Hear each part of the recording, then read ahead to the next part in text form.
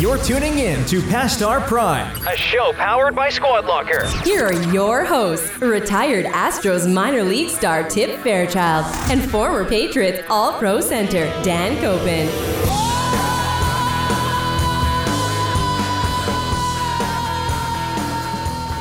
Chest hair popping? All right. Chest hair popping. It is. I got to shave before I send my before pictures. They could probably leave some of this in, the little banter beforehand. Tip's got his chest hair popping. He's ready to go. We've been in here for 5 minutes. My armpits are already sweating. You're pinning your arms down to I'm never, ever going to lift my arms in here again. Did my speech pump you up today? Because you got a lot of energy to your rep. Did I get you going? Episode 32, so welcome. We're just going to go. Tip's chest hair, as we said, is ready to go.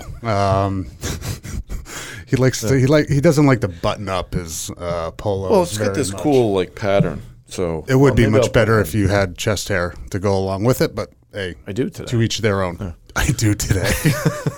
Hey, your speech was inspiring. Yeah, we got after the sales team a little bit today. It was good, and getting them going. It wasn't negative. No, I kept it positive. But it's a weekly meeting that's supposed to be inspirational and just see where the sales department's at. But you got after it a little bit. And I'm going to go on with the scorched earth approach. Yeah, I went a little scorched. And we got a good show today.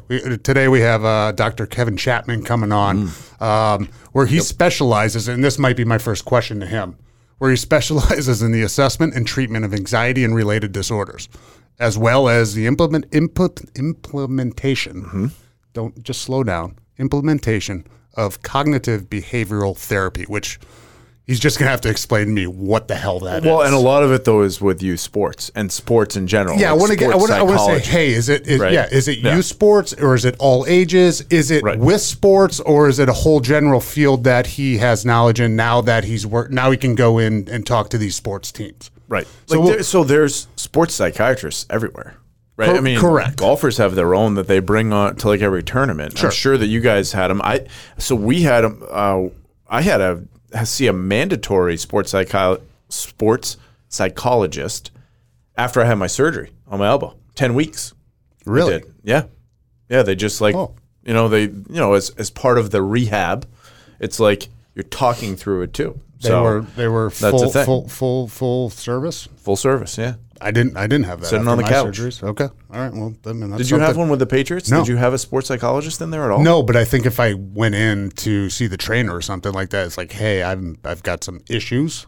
They would have helped me, but it wasn't. Yeah. It wasn't part of the package. It wasn't part of the deal. Wasn't part of the deal. I guess they don't care about us as much. NFL insurance didn't cover that during that time. It would have your body, maybe not your brain. Yeah, it would have. I mean, trust me, I've been on the NFL plan. I've been on Medicaid. I much prefer that plan. Yeah. I like Squad Locker's plan by the way. Hey, nice. That's what we do. But I'm going to go on with this scorched earth, and we are going to build Squad Locker through Past Our Prime a little bit. Oh, we are. We're going to go after everybody. And we talked. I want some butts from Top Gun. Butts. When he gets the coffee on. Yeah, you when sent me that. Yeah, that was exactly my feel. When he was texting me the other day about what was going to go on in this meeting, and I could just think of that Top Gun scene with I forget his name though, but the bald guy. No, it's the guy it's the guy who got the flybys. That does the tower. Yes, the flyby. I want some butts. Yeah, that's when he drinks the coffee. Yeah, all right. Falls out of his shirt. Yeah. But we're gonna go after the primers, and we're gonna go after all of them. And we talked about, hey, we're gonna do team of the week. Lockers, everybody. We're going after everybody. Everybody. But they're gonna become a primer.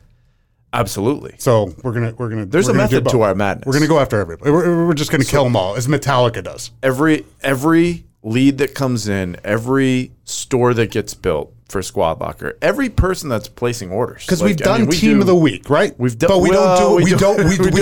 it kind of. Yeah, we kind of do team of the week. So we're ramping this up. So people that are placing orders, again, building stores, doing leads with Squad Locker, we get literally hundreds every day, which is great. And then we get thousands of orders every day, which is also great. Yeah. Good work. There's 2,000 packages shipped out of here every day. 2,000 to 3,000. With that, we're going to randomly pick one every day, where it's a lead, a store build, or an order. We're going to pick them every day. We're going to put them on our stories. So they're going to go on our past our prime stories, but we're going to tag. You have to have Instagram. That's the big thing. You have to have Instagram because we need to be able to tag you. If we tag you in one of those, you follow us, you have people in here that are assigned to you, they are going to give you a gift. What are the gifts going to be, Dan? It could be $100. It could be $500. It could be $1,000. I mean, the way you are right now, I'm afraid what number is going to come out of your mouth. It might be a jacket. It might be a blanket. Yeah. We got a lot of, I was going to say SHIT, but Yeah. I don't want to. Stuff. Now. We got a lot of gear here.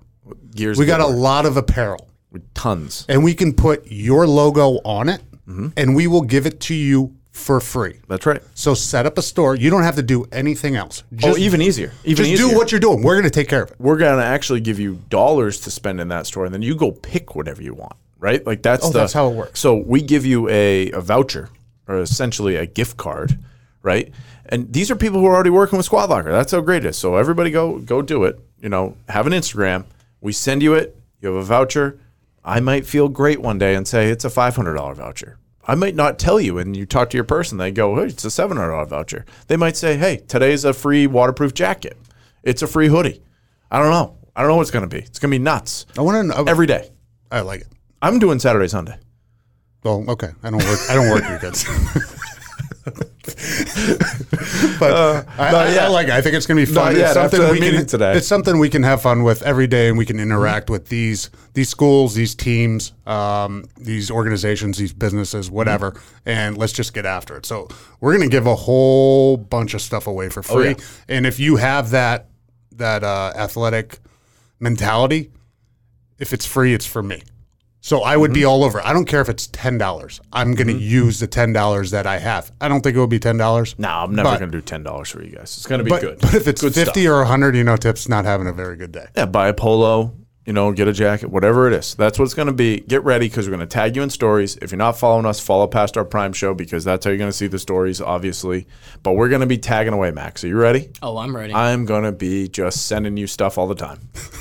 Are you ready for that? Like I'm going to annoy your phone. Your phone's going to be blowing up more than it's blowing up right now. More than usual. With Team Early AF on the Peloton. I'm here we go. riding hard. You know what? I rode every day.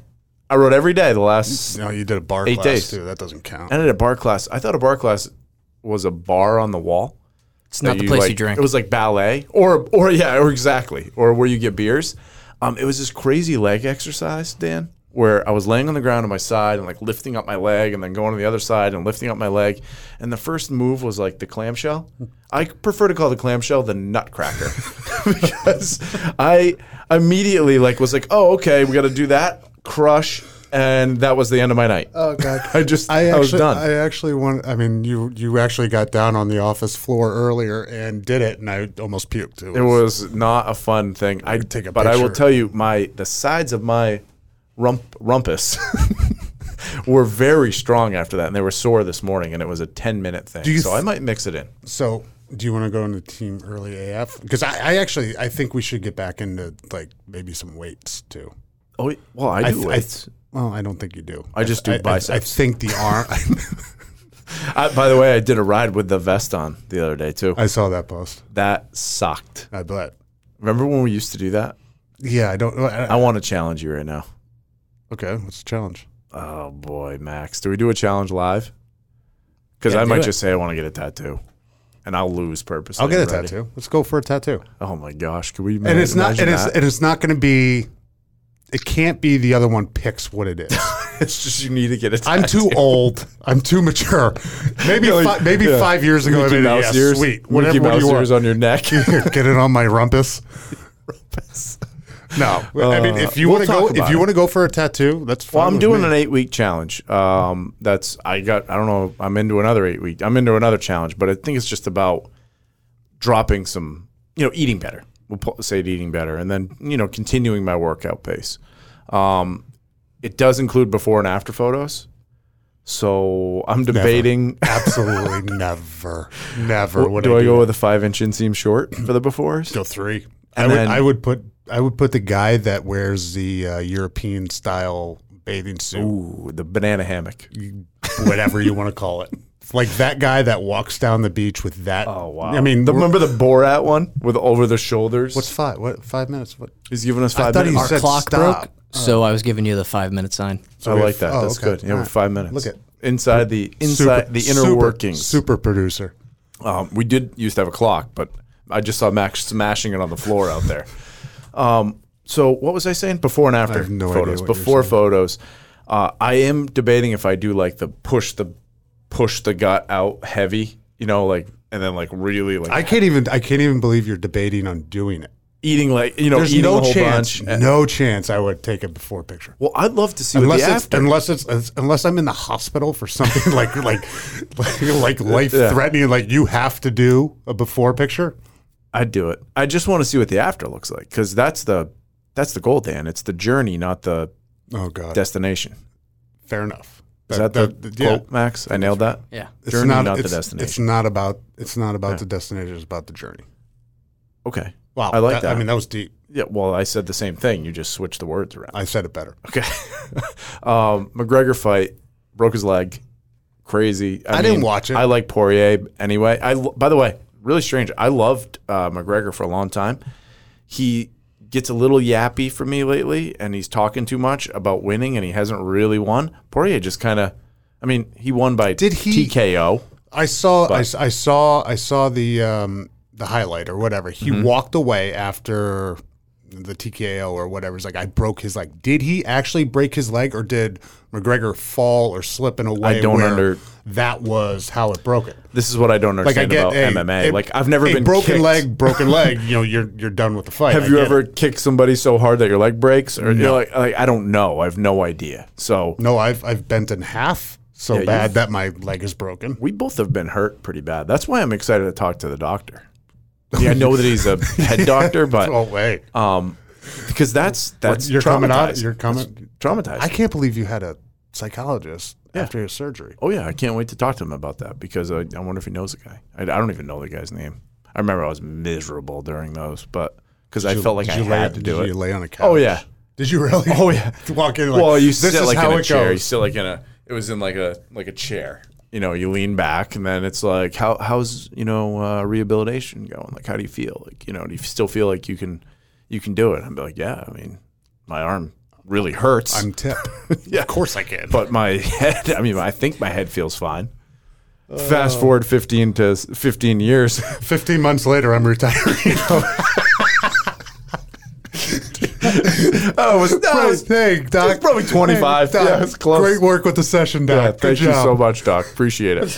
So I am excited. I did see Poirier's quote. He said, we will fight again for sure, either in the ring or on the sidewalk. He wants a piece of McGregor. And McGregor then came back like, you didn't beat anybody. Like, I broke my leg. I still feel like that's beating somebody. But That's 2-1, right? It was the third Yeah. match. Yep. Yeah. Poirier won. okay. So And I'm if they fight a fourth time, they'll make $1 billion again. I know, it's crazy. Like, So good for him. You talk about McGregor, like talking and all that. Obviously, that sport, Yeah. it's bigger than boxing right now. Yeah, but boxing and then it's the sucks. promotion. I get it. It's the That- promotion. A lot of it's you the want to promotion. fight. I mean, how much do you think of that is real on McGregor? I think they're both real on this one, and my big thing too on this is like I think if we don't hear from McGregor for a while and he comes back ready to fight and he shuts his mouth, then watch out. God, dude, you know what? The celebrity death matches. We should do a celebrity MMA, and we should have DeChambeau and Koepka. Oh, I'd love to do that. I'd why not? actually like to get in the ring with you, mix it up. Oh, next challenge. There's a boxing place right down the road. I know it takes. You have to train for a while before they let you spar. Maybe we'll come in here and spar. Keith's got to take you as a training mate, and then Brian's got to take you. Oh, the Squad Locker guys that do the MMA stuff. Oh, they do it? Yeah. I don't want to do MMA. I don't either. I just want to punch. I do not want to. I don't want to get down on the ground and grapple. You know what we should do? Get those huge big gloves. Like cotton swabs. Or put us both in those big sumo suits. The sumo, that would be fun. That would be a fun match. Maybe we'll do that, Max. You got to figure those out. Okay, so British Open coming up. I don't know anything else you want to talk about. who's the gonna que- win? Just real quick. I have no idea. But I who are you taking? Roy? Roy played like shit last weekend. Yeah. He didn't even make the cut. I'm taking my guy, Koepka. You take Rory. One question. Yep. Before we get to Dr. Chapman, because he's coming up. He's coming up right now. What about? Would you prefer watching the golf, British Open style, in the morning, or like U.S. Open Torrey Pines type thing until like 9, 10 o'clock at night? I kind of like the 9, 10 o'clock because then especially Friday, Saturday, because you can kind of sit out there and have some beer. Sunday night too, right? Yeah. But I do like waking up to have something to watch. It's like the whole West Coast football thing. Football's different because you wake up, but then you can watch it till 9 o'clock at night. You get the whole day of fun activities. And hey, if you want to wake up at 10 o'clock and start drinking, go for it. But you have football all day. Nighttime watching. So it's either, hey, you wake up at 8 and it's going on and it's done by what 2 o'clock, somewhere around there? Yeah, nighttime watching for me. Okay. Shit. I just wanted to disagree with you, but okay. Okay. Bullshit. I'm going to take the morning. Okay, great. You take the morning. Be ready, people. We're going to be tagging you up.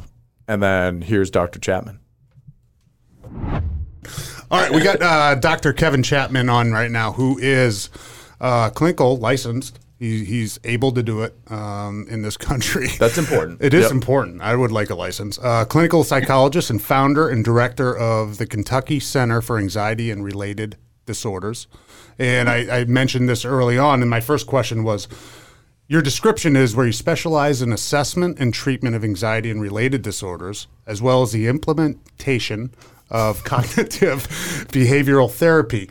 Doc, what is that? Hang on. First, round of applause. I got it through. Dan got through that, which is remarkable. That was a lot of words that he doesn't usually have to say. I don't talk like that a lot. No. Tell us what that means. Yeah, so what that means, first of all, I'm glad to be on. I appreciate it. And I think when we talk about cognitive behavioral therapy, I mean, quite simply, your emotional experiences has 3 parts. You got thoughts, you have physical feelings in your body, and you have behaviors. And cognitive behavioral therapy is just based on the idea that, when I can teach somebody the relationship between those 3 parts, how my thoughts influence how I feel, and which how I feel influences how I behave. And all those influence each other. Like if I think certain things, I'm going to act a certain way. If I act a certain way, it's going to change how I think, and so on and so forth. Then that's the key to understanding how to navigate situations that trigger emotions. So cognitive behavior therapy, or CBT, as we like to call it, really is a method and a methodology, a treatment, if you will, to help you navigate emotional experiences and basically the situations where they happen. And that could be in the locker room, that could be on the field, that could be on the pitch, that could be in a meeting, it could be with friends or family, it could be in any situation. So you are not specifically sports directive, right? I mean, this is a whole medical field, and you have worked with the University of Louisville as a sports performance consultant. You work with the soccer team down there, I think, currently on sports performance as well. How did you get into this? I mean, you ran track in college at Center College. Yep. You played football. You were a 2-sport athlete at Center College while pre-med? No, actually, it's psychology, right? So, just that distinction between psychiatry, that's med school. So, prescribing medication for mental health, things like that. And for me, being a clinical psychologist, that's more the graduate school route, like teaching people how to, navigate strong emotions through psychotherapy and things like that. So to that point, I kind of have 2 areas, right? So I have the clinical piece where I treat people who have anxiety and related disorders, right? Panic attacks, OCD, social anxiety, stuff like that. But I also have the sports performance background, like you said, being a 2-sport athlete in college. I've worked with athletes since, my graduate school training, because it takes one to know one, you know what I'm saying? So because of that, being credible, looking credible, all those sort of things, I started working with the University of Louisville. And that kind of skyrocketed to working with individual athletes, Olympic athletes, professional athletes, helping them navigate mental skills, right? Like teaching them how to navigate emotions, right? Because we all know that that's real when you're an athlete as well. So I basically have clinical clients and I have sports clients. This is like the perfect conversation right now. Because for a long time with myself, and I told Dan this, my background, I had Tommy John, right? So I had a Tommy John injury with the Astros. Big prospect when that happened. And then immediately, started to go into rehab for my body, right? But another piece of it at the same time was they had me speak to a sports psychologist, I think for 10 or 12 weeks during that time, to really kind of be like, hey, how are you?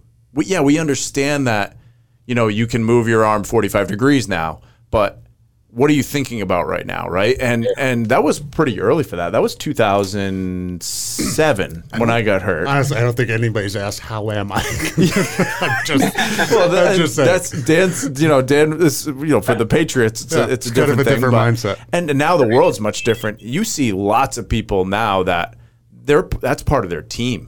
Like in terms of like a golfer, like a sports psychologist, that's part of their team. Like that's somebody that travels with them and does it.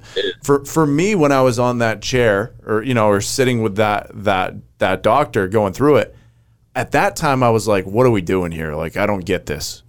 I get it now more than anything because now I'm in business. I'm managing a lot of people.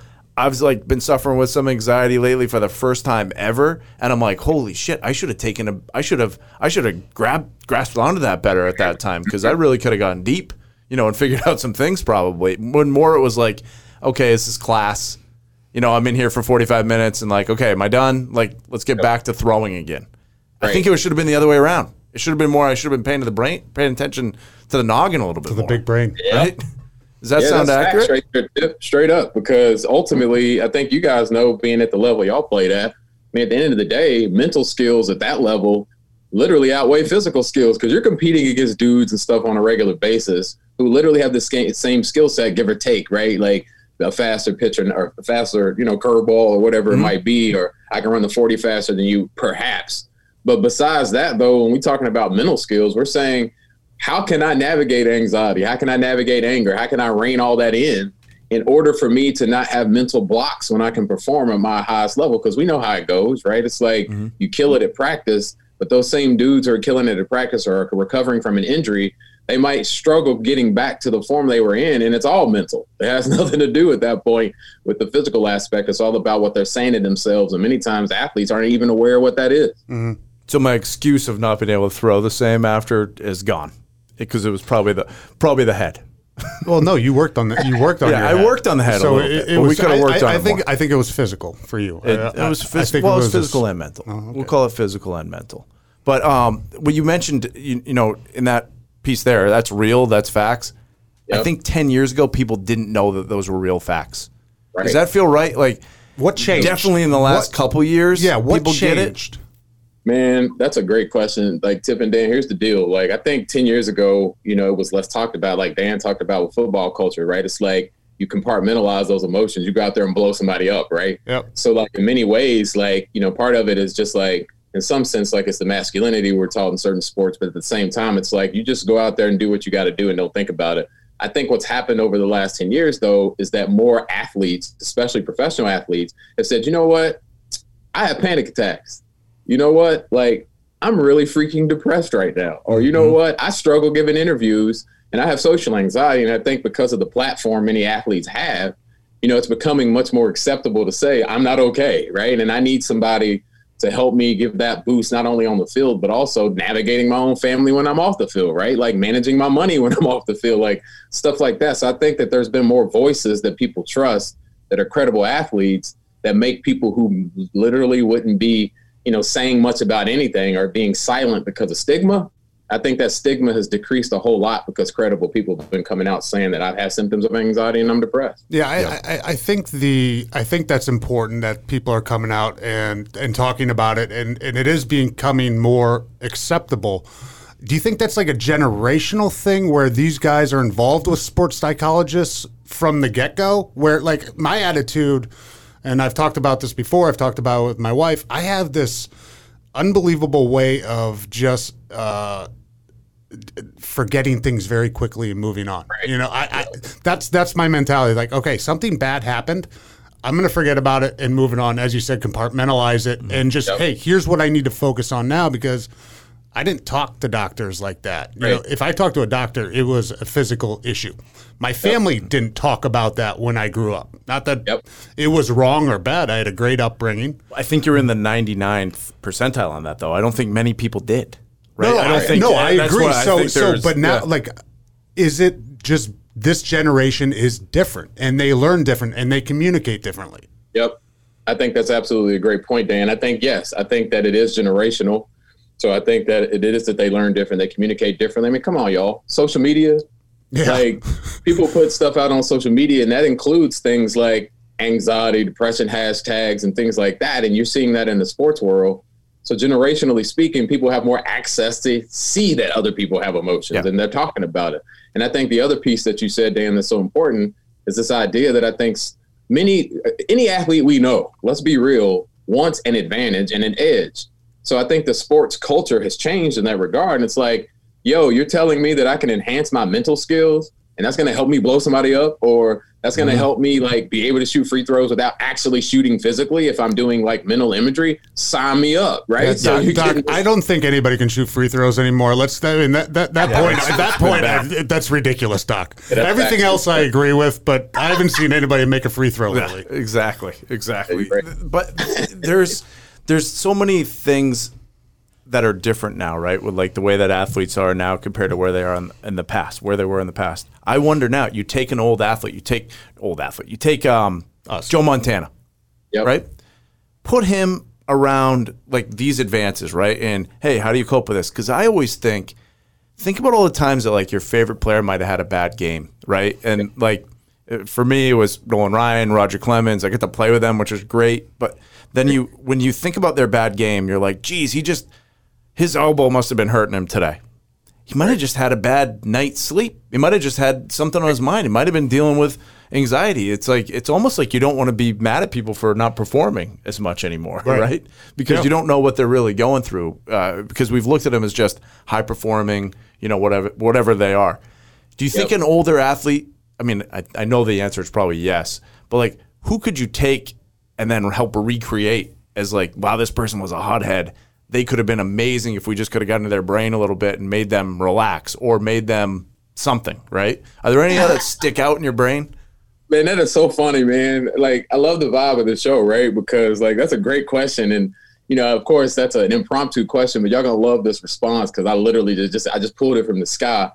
I know y'all remember Brian Bosworth. Yeah. Oh yeah. Absolutely. Right. So I'm thinking like him. That's a great example of somebody that's like, yo, like had he had mental skills training, he could have been a monster. Right. Yep. So that's somebody that comes to my mind like immediately as somebody like that.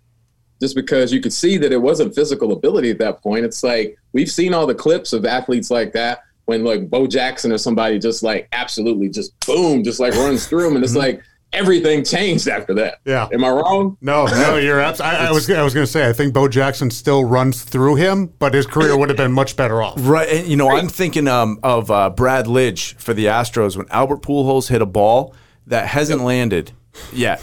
It's in orbit. And Brad Lidge was in trouble for years after that. Like, could not get out of it. Just thought about, I don't know if he thought about it, but it ruined his career for a while. He resurrected it with the Phillies. And maybe he started to talk to some people, right? Like, maybe he started to get out. But he was a ultimate closer before that. And that moment, that one pitch, that if it moves a fraction of an inch left or right, it's a ground ball or a pop-up. It ruined him for a while. So that was the example that I was thinking. It's like, could you talk to that person? But I think, are you thinking of an name? I was trying to think, but Bosworth. I mean, I don't think anybody can top that one. That was awesome. What was the Mandridge too? Mandridge from Mandridge, Tony Mandridge. What about him? Oh, he was the Royd boy. He was the Royd boy, first pick for the Packers. Didn't plan out. He was probably a mental case as well. But he did take a lot of steroids in college, so he couldn't do that in the NFL. That probably had some contribution. Go ahead. Hey, this is Doc's time, but you go ahead. No, I'm just going to go because the Doc's going to like this. So we're big. Well, Dan's like best friends with Brady, and I just love Tom Brady. So we're big Brady podcast. So, but then I was thinking right in my head, Brady 6. Remember the documentary, the Brady 6? Smith? The quarterbacks. It was Achilles Smith. Yeah. There were 6 quarterbacks drafted before him, right? But there was one guy. Remember the guy that started a goat farm? Remember he was started a goat farm? Yeah, it was a quarterback that got drafted by the 49ers, like in the second round, and like he just played in like whatever it was. He just played in training camp. Never ended up resulting in anything, and it was like I'm still stuck on the goat farm. Then he started a goat farm. And it's like, you're wondering, where do these, I guess what I'm leading to is the draft process in football. The baseball draft's going on today, actually, the rounds 2 through 10. That's a big piece now, bigger than it was, I'm sure, when you got drafted, and definitely when I was a few years after you. I got drafted in 05. When were you? 03. 03. Okay, so we were pretty close, actually. But I took psychology tests all the time for that.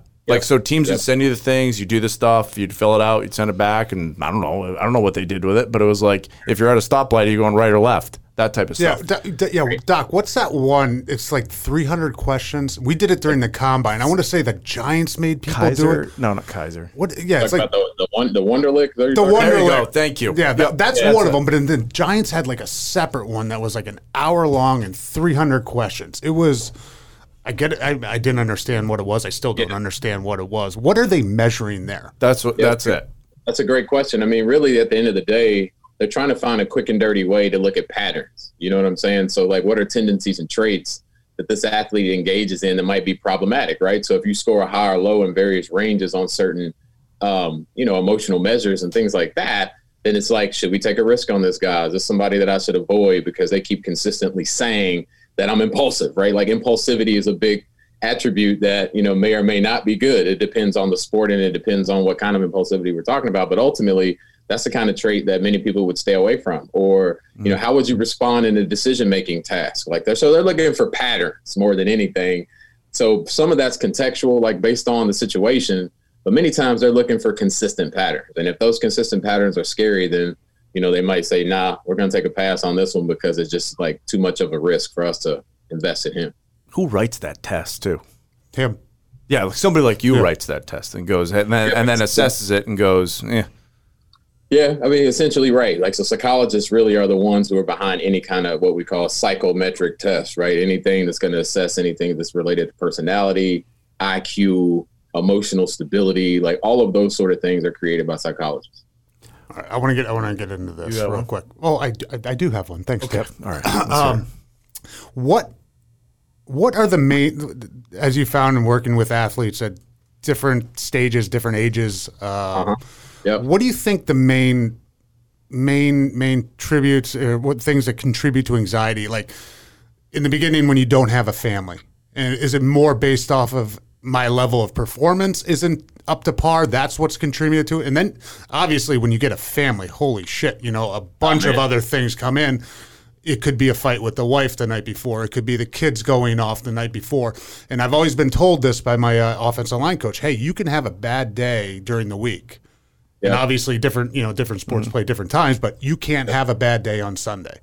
Exactly. What do you think the main things are throughout, these athletes' careers? Dan, I'm just glad I can co-sign you, man, because at the end of the day, you nailed it.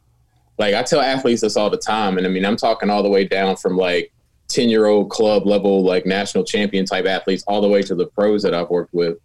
Ultimately, they all struggle primarily with what you said, and that's anxiety about performance. I don't want to get pulled, right?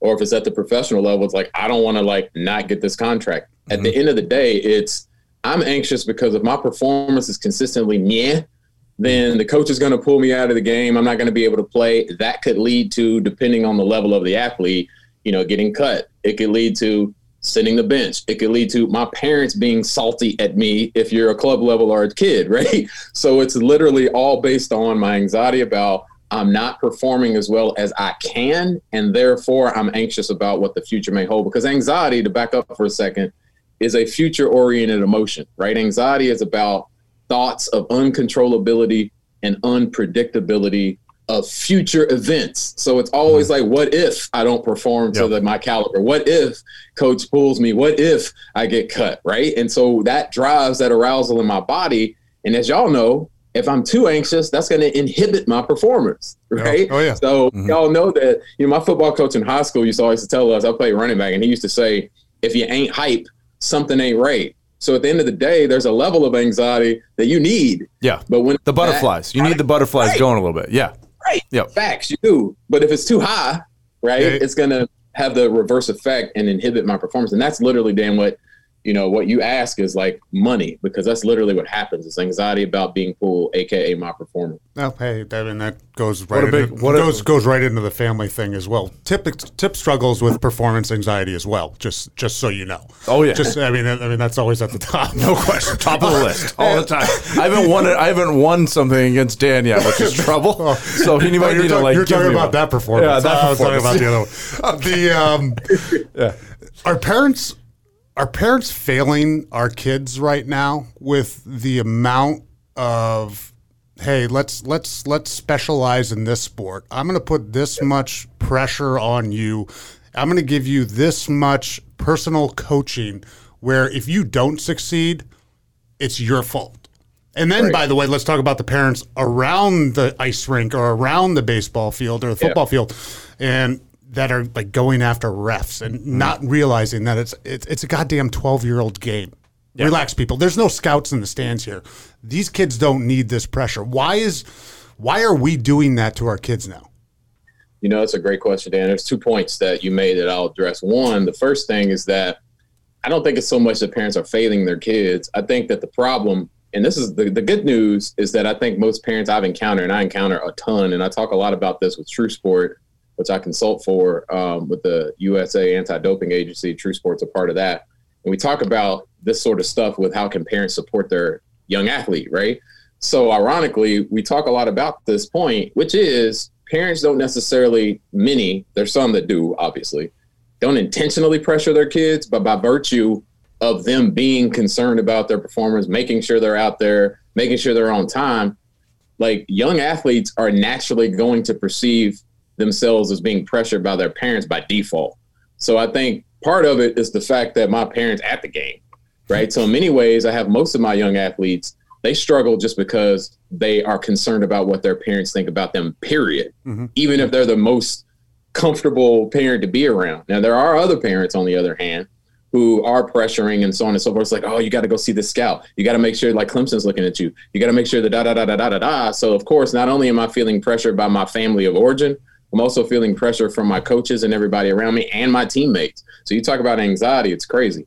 So ultimately, I'd say that, I think part of it is teaching parents how to interact with their athletes better and letting them know that they're modeling the stress for their kid, whether they like it or not. Mm-hmm. So that's the first point. The second piece, like what you talked about with rage and like hothead parents and things like that, here's a term I'll give you.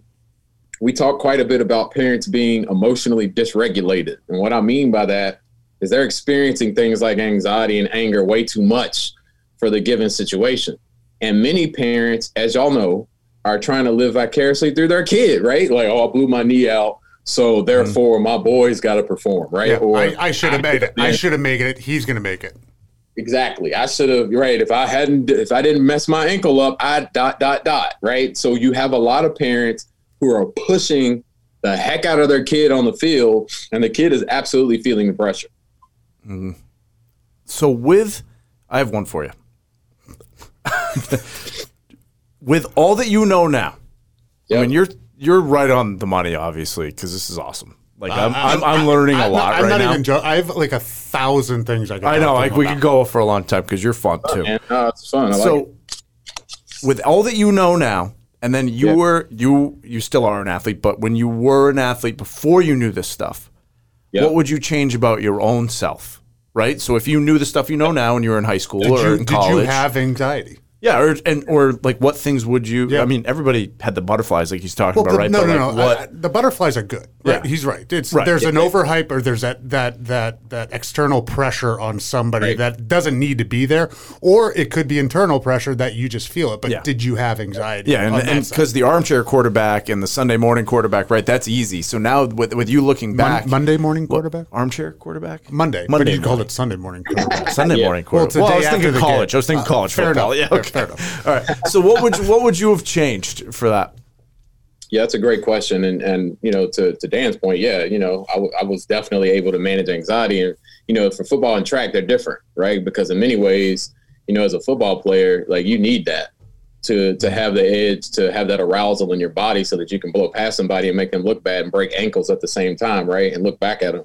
But in track, it's more so like I had to regulate emotions. So looking back, I think the main thing for me would have been preparing in advance mentally before I even step foot on the field or even in the locker room. And I think that that's huge because most athletes always want you to help them when stuff like hits the fan. You know what I'm saying? It's like, yo, I'm struggling. And like, what do I need to do? Because I have to play in 2 days. Like that, you get those calls all the time. And I think, Tip, honestly, it's more preventative. I would have prepared in advance at the breakfast table, bro. Like literally like, all right, what are my affirmations going to be before I even leave today? What am I going to focus on? Oh, I know, my process. What is something I'm going to say to myself to pay attention to, you know, literally right before like the first play, like when we break the huddle, like things like that, I think are huge because what we know with athletes, high performing athletes, is that we talk to ourselves often without awareness. And the thing is the successful athletes, they pick out in advance what they're going to do. Right. It's not something I'm going to just pull from the sky randomly. I mean, a lot of it, obviously, right, Tip and Dan, is muscle memory. We know that. But I'm saying mentally, I would have prepared myself better before stepping on the field or the track. And everybody's preparation is entirely different, right? I mean, it could be from what you're eating to like, for me, sometimes in the morning, like, and I never did this when I was playing, but I was very, like I followed the same process. Like, so the 3 hours before I made a start, and it could have gone back to 7 hours, right? I mean, I was dialed in. I had it written down in a journal where it was like at 6:35, I'm taking my last piss before I go out there to do like, you know, whatever, like dialed in, right? So, but now, like in the business world, right? And when I get into it, I don't have to go stretch to go like give a sales meeting, right? But a lot of things that I'll do are even just breathing, where like my favorite one, and Dan and I both, you know, are pretty heavy into like Peloton, and as the listeners are like laughing because we talk about it every episode. But one thing they teach on there, it's the only thing that we do. Yeah, it's pretty much all golf. that have and a golf. family. Come on. That one thing they teach that has helped me a ton. I don't know if this is a skill. I mean, I'm assuming it's a skill. And it's like an animal instinct is you take a deep breath and you leave it at the top, and then you take a further breath from there. When I do that on the bike, my heart rate I could be in the middle of a heavy climb and being like 175. I do that, it goes down to 168. I do it again, it goes down to I could be in the middle of it. So I started doing that actually, you know, in presentations and everything. Immediately drops my heart rate down. So I don't know if that's, and I don't know what that's called, but I just call it 2 breaths. Yeah. No, that's is there a term for it? No, well, there's different terms for it. That's the thing. It's like, it's one of those all roads lead to Rome. You know, people call it box breathing. People call it 5-6 breathing. People call it slow control breathing. The bottom line is that you're doing diaphragmatic breathing from your diaphragm. And now, to your point, that's literally like money right there. Like, I call that anchoring. So it's like I'm anchoring myself in that moment. And like, if you're doing something that involves emotions, I add another component to that. And I tell my athletes this all the time. So once I've done that breathing, I do what's called a 3-point check before I go into those situations. Like, so basically a 3-point check is, what am I thinking right now? What am I feeling right now? What am I doing or feel like doing right now? I'm checking in with my emotion before I go into that situation. And when I do that, that gets me prepared to navigate whatever might come and to respond based on the practice that I've already had. So if I do that and get consistent with that, my brain learns to prepare me in advance and it could be for sports or it could be for a business meeting. I'm going to go in there and kill it if I'm anchored in the present moment by breathing the way you said, and then checking in with my emotional experience. Anchored. I like anchored. I love this. Yeah, anchored. Are you feeling better about yourself? Well, you already felt pretty good. Guy's talking to me. Yeah, you're speaking to me too right now. Like, I'm ready to get. Is there a couch behind you? Is there a couch behind you? There wasn't a lot of emotional talk or communication and all that stuff. So it's very interesting to hear it. I'm going to try and do that, anchor myself and live in the present and kind of enjoy what's going on around me more than, all right, what do I have to do next? Everybody seems to be in a rush. So let's just get the most out of what I have right now, and then we'll move on to the thing. COVID, Doc. What I saw the acronym that you have, FIGHT. And I'd love for you to explain that to our listeners, to the primers, as Tip calls them. The effect can we see what the effect is already, or is that going to be for years to come of what this has done? Yeah, it's interesting because, you know, I would opt more for the latter. In other words, I think that we're going to have to, it's kind of an audible at the line of scrimmage, Dan. It's more like I'm going to have to wait and see what's going on to see like what the long-term effect of this is going to be, because I think in the short term, we found that, a lot of athletes, one thing that has tipped people over the edge is this idea that COVID has taken people who have been subclinical with their anxiety or kind of anxious or kind of sad or kind of angry and tipped them over to be like super anxious, super angry, super frustrated. Mm-hmm. So that's one effect we've seen, is that a lot more people are struggling with a lot more emotions, right? So that's one effect. I think the other effect, though, is really in many ways that it's had a pretty good effect on athletes in the sense that they are like, I'm hungry. Let's go. Like, I've missed out on a whole lot and I'm ready to hit the ground running. So honestly, I've seen an improvement in the amount of athletes who are not only willing to go out there, but also people who were not previously doing things like exercise or sports related activity. More people are doing that now, right? Because they have more freedom to do that. But so that's the good news. I think the bad news is that more people struggle with emotions as a result of COVID. The first part of that, you were looking directly into my soul. Because that's, for me, never really, obviously probably experiencing anxiety, but never really admitting it or knowing about it or depression. Right. Or I always thought, I was like, I'm not sad. What do you mean? It's not really being sad. I never knew what that was. So when I went to the doctor for my physical, I was like, I'm kind of feeling off. Like, can you check my heart? Can you check my lungs? Can you check my kidney? Like, can you check everything? But I never said check my head. I just got crushed in a miles challenge. That's not why I felt worse before that. You're lucky because now we'll do it again. Now I feel great. Oh, great. So for me, he was like, hey, the second pandemic feels like it's coming because there's lots of people like you who might have been, like you said, like you feel anxious. You have young kids. Like there's things that you worry about and panic about all the time. Right? You want to provide for them. You want to have a good job. You want to do this. But now there was a little bit that pushed you over an edge for a year, right? And this was right at a year for me where I was like, geez, I'm not feeling quite right. And I thought it was everything to do with physical, where instead it was, hey, it's actually a mental thing, right? And like getting it in line. So that was the first part of that you were talking to me for sure, because that's exactly how I felt. You're in good company, Tip. I mean, again, and it's ironic, right? No pun intended, but COVID's tipped people over to experience more of that. So you're in very good company. I see it every day, man. I've got a couple more, but I get in trouble for this, Doc, quite often, and it's my fault. But I come from. I guess first is there more pressure, or have you seen more pressure from an individual sport or a team sport aspect? Yeah, that's a great question. That is a good question. Team sports. Thank you. Honestly, personally, I've seen more pressure from team sports. Okay. Right. And as you know, there's certain positions in team sports where there's already inherently more pressure. You know what I mean? The pitcher, the catcher, the quarterback, the point guard. The center. Not the center. The center. Don't say center, Doc. Don't say center. He doesn't have to do anything. Not the 5 spot. Not at all. No.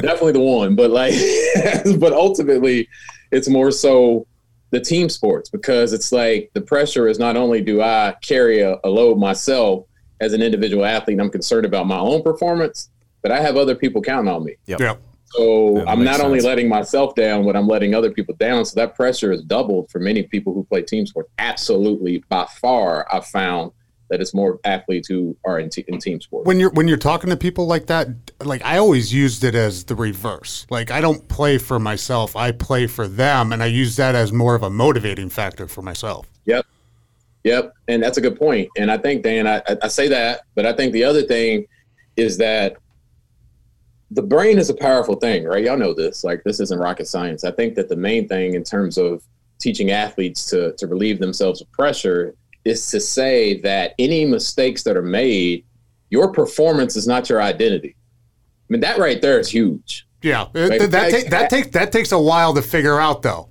It does. I agree. Same thing with your job. It's like the job is the thing that you do. It's not the thing that defines you, right? Like that's right. But I do find, like to that point, like when you find athletes who like, oh, we lost because of me. Like, whoa. Why are we in PKs right now? Like, is it because of your mistake or did other people contribute to that? Right. Mm-hmm. It's like, oh, I threw that pick. We lost because of me. Why was the game? Why were y'all playing 14 down? Maybe the defense didn't show up. You know what I'm saying? So in other words, it's reminding athletes that it's not just you. There's 10 other people on the field. There's 4 other people on the court, and they have the same responsibility you do. And that really shapes do my part. So I say things like some of the athletes I work with, very simple mantra, my job, their job, right? my process, things like that, simple statements that are related to do me, do what I can do, and then other people on the team have to do that as well. Yep. Intense but loose. Yes. That was Tiger Woods' caddy. What's his name? Hit me with it, Dan. You'll think of it. Anyway, he told him before the Masters, when he won the Masters, when they teed off that final round, he said, intense but loose. I've said that mantra to myself about 1,000 times. Steve, nonstop. Steve. Not Steve. That's The one before? No. Walrus. Just now. Oh, just now. Just now. Hey, Blackwood. I can't remember. Anyway. So what I get in trouble for sometimes is I take that locker room mentality or that locker room sense of humor away from the locker room. And you can have good locker rooms, you can have bad locker rooms, right? Yep. I guess is there a line where you've gone too far? And I get sports are sports and can't really carry them in sometimes to that banter back and forth into your personal life because not everybody gets it. But is there a line in that locker room where, hey, you could have a good one, but it's going to go really south really quick if you go over this line? Absolutely. And I think that when we get into blaming and what I call attribution of success and failure, in other words, if I'm in the locker room and the line that can be crossed, and I think y'all know this very well, is that if I start to point the finger at other people not doing what they're supposed to do and making it seem as if I did, that can be a problem when I'm like essentially exalting myself and saying, yeah, so y'all need to step up. It's one thing to encourage your guys to do that, right? Or ladies or whoever it may be. But it's another thing to literally blame other people's mistakes, your own mistakes on teammates. That right there is going to mess the culture up completely. And we've seen that happen numerous times is when, I'm blaming teammates for something, not me personally, but I'm blaming teammates for something that is on me, right? That literally would get you ostracized and isolated real fast. And I think the other point of that, though, Dan, is like, I do think there's a line, too, in terms of you being able to understand how to navigate different cultures from a sports culture to, say, a business one or another one. You got to know the lay of the land. So I think it really takes some trial and error. You know what I'm saying? Oh, yeah. Like there's a lot of trial, a lot of error. You already know. So I think that there's a lot of places that hire mostly athletes, right? Like there's some financial institutions that I know that do that. And there's a whole lot of athletes that work in the same space. Right. And they have the same mental toughness vibes. But then there's other ones where you got to be way more diplomatic and know that there's certain things that are just not going to cut it with the things we talk about. Right. So when somebody comes in to you, it could be a 13-year-old tennis phenom, right? Whatever it might be. It could be a soccer player in college. Could be a elite performing Olympian pro athlete. Yep. First thing that you do with them and you assess them, right? Like, what's a question that you ask them? What's an early question that you ask them? Pick it. Yep. So quite literally, I'll say, tell me what brought you here today. Literally straightforward, simple, not complex. What is it that brings you to see me? You know what I'm saying? I'll use slang and things like that, of course. But like something to that effect, put a colon on the end. Like I just let them start letting it rip. Just let it fly. Yeah, just let it roll. Because I need to have an idea so I can start thinking conceptually, right? And hypothesis test what it is they need and what they're struggling with. So as soon as they answer, I ask that very basic question. What is it that brings you to see someone like me, right? Because I always ask them probably prior to that, like, how'd you find out about me? And that tells me a little bit about it. They're like, oh, well, my coach said, or I heard you on that podcast, or I saw you on that thing, or, my homeboy saw you, or something like that, or my mom and dad, whatever it might be. And based on the referral source, that tells me a little bit about it.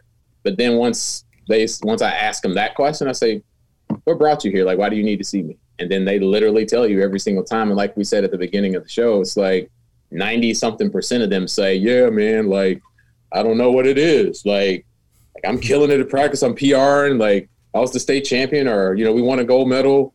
And now I get out there and I don't know what it is. I just like struggle mentally. And I literally what they say most of the time. And they just spill the beans. That makes sense. I'm PRing. I love that. Like I almost PR'd this morning. We're just thinking Peloton. Hear that all the time. Yeah, that's a big thing for us. I have another one too. I'm ready. So right now, all time. Let's go all time. How much time does he have? He's ready. We got 5 more. I've got one more. Too much time. Well, he's on the clock. We're on the clock right now. We're gonna get billed after this. There's a big bill coming. You look at. I think Michael Jordan. Okay, this is my answer. All right. But So I gave him that right off the start. But Great question. Who's the toughest athlete out there? Don't think, I guess, like in wins and losses, but in terms of these just high performers that were just mentally tough. We all probably watched The Last Dance. I'm like, that guy was tough. Kobe Bryant, extremely tough, right? And I think some of the reading that I've done, like I love. Is it Tim Glover or Grover? I can't remember, but he wrote Relentless, and he was Kobe Bryant and Michael Jordan's kind of trainer, but also essentially almost like a life coach, right? And really like their mental toughness. Those are the people that pop to mind for me. Tiger Woods probably, maybe. Is there one that sticks out that isn't on that list that you're just like, this person, boy, is like a steel trap out there. They really understand it. They're in touch with their mental side also in terms of their physical side as well. Well, I mean, again, y'all get to know me, which I presume we'll talk again. So let me give y'all that disclaimer, right? No so doubt. Hey, I was on Instagram earlier. I want a bow tie next time. Hey, man, I see a lot of bow ties on Instagram. Man, I got you. I want to see. I was expecting a bow tie. I was thrown off by the necktie. So look, here's the deal. We talk again. I'll wear a bow tie. I got you. Perfect. So with that being said, like here's my disclaimer. That was my disclaimer. I say that to say that when I think about a mentally tough athlete, I'm thinking about who follows a process despite what the game being on the line, despite how much we're down. And this is definitely not. Y'all get to know me. Y'all realize I am not like concerned what people think. With that said, like, hey, Tom Brady, man, like he, for me, like I baited you into that because I didn't say his name. I wanted him to say Brady. I'm being real, like, and I'm objective when it comes to sports. Like, if there's an athlete, despite what team that I would cheer for, and so on and so forth, the bottom line is that, like he to me demonstrates a level of poise, despite how much time is on the clock or not. And looking at his nonverbals, Michael Jordan was the same way. I agree with that. I'll go old school with you, like Ronnie Lott. I think he was somebody that was like that. You're talking about like bleeding and having to cut a finger off. You know what I'm saying? Like, I'm going to play regardless. That takes a level of intensity of knowing who I am and knowing my process so well that if I just follow my own process, it doesn't matter the external factors that are contributing. And those athletes in particular stand out to me. So, yeah, of course, MJ, I agree with you 100%. I personally will say Tom Brady. Like, I don't care what shots might be fired. I could care less. The bottom line is that dude demonstrates GOAT vibes. Yeah, what it does, his process or his mental strength really trickles down to everybody else. Mm-hmm. And you never hear him say after a game when they lose, it's their fault. He always takes he takes the blame for that. But when they win or when we won, it's everybody else's fault. He's that ultimate team guy where everybody tries to play up to where he is. Not only do they try and play up, while they're trying to play up, he's trying to get better. At 44, whatever year he is, and how many Pro Bowls or Super Bowls, that's the difference in those athletes like Tom Brady, like Peyton Manning, that sense where they're not good enough in their own mind. Right. Which is what, and that was the MJ thing too, and that's like what MJ Tim same way. Glover It's talks amazing about. how they think about that. But those guys all have a shit ton of money, Doc. They don't have a lot of those extra pressures or stresses that the average Joe does, right? So what are some of the tools or exercises that anybody can do to get them into that mind frame? Yeah, that's a great point. And, I'd also throw Michael Phelps in there in terms of like the process part of things as a swimmer. Simone Biles, she's crushing it now. Simone Biles, GOAT. Like, again, she's ridiculous, right? Like, Simone Biles is... And again, her process, all they share in common the same attributes. That's the point. And I think that's this idea that I follow my process. So to your question, Dan, I think that literally one of the most powerful skills that any athlete, and I definitely have this in my repertoire, any athlete I see absolutely does this regardless of why they see me. And that is mental imagery. Mental imagery, visualization is so incredibly powerful because of the science behind it. I mean, you're literally creating these new neural pathways in your brain. Like, let me give y'all something. You'll like this. We talk about muscle memory in sports, right? Like, somebody like me is more interested in neuroplasticity. In other words, the precursor to that.